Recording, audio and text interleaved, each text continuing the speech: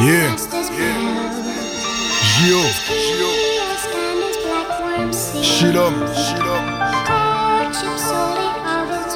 L'appel de la plume. Ok, elle m'appelle en anonyme, cherche à me joindre quand je suis absent. Je relate pas des apocryphes, des rimes riches qui fuient l'argent. Je suis dans la file d'attente, je perds patience au répondeur. Même si je subis sa crise de mort, je resterai son défenseur. Le syndrome de la feuille blanche, dans une barre à caractère. Dans l'espoir d'un jour de revanche, dans la soute sous la classe à faire. Encore des passages ternes, l'humeur coincée sous le pied gauche. Pendant que des bâtards ou frères prend la vraie valeur des choses. Toujours ambiance rétro, par le classique ou VHS.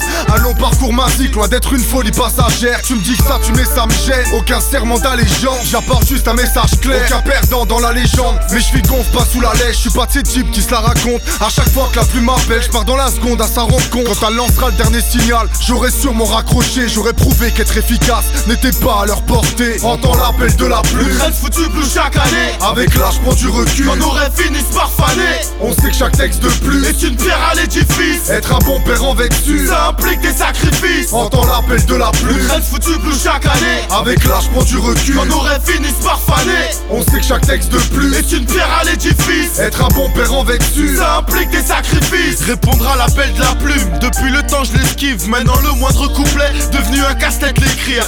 À presque 30 piges, on se construit petit à petit.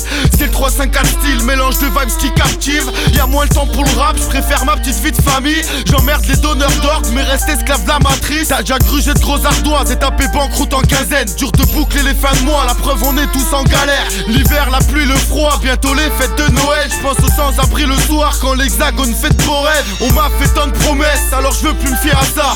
Prendre sa vie en main au lieu de la confier au hasard. Bien sûr je rêve d'une baraque, j'ai des envies de mariage. L'épreuve du temps nous prouve que l'amour est invariable. Ce soir pour lancer l'inspi, y'avait de la couac et de la zème. Toujours un plaisir de venir claquer le mic à Metz. Entends l'appel de la plume. Reste foutu plus chaque année. Avec l'âge prend du recul. On aurait fini par faner. On sait que chaque texte de plus est une pierre à l'édifice. Être un bon père en vertu, ça implique des sacrifices. Entends l'appel de la plume. Reste foutu plus chaque année. Avec l'âge prend du recul. On aurait fini par faner. On sait que chaque texte de plus est une pierre à l'édifice. Être un bon père en vertu, ça implique des sacrifices.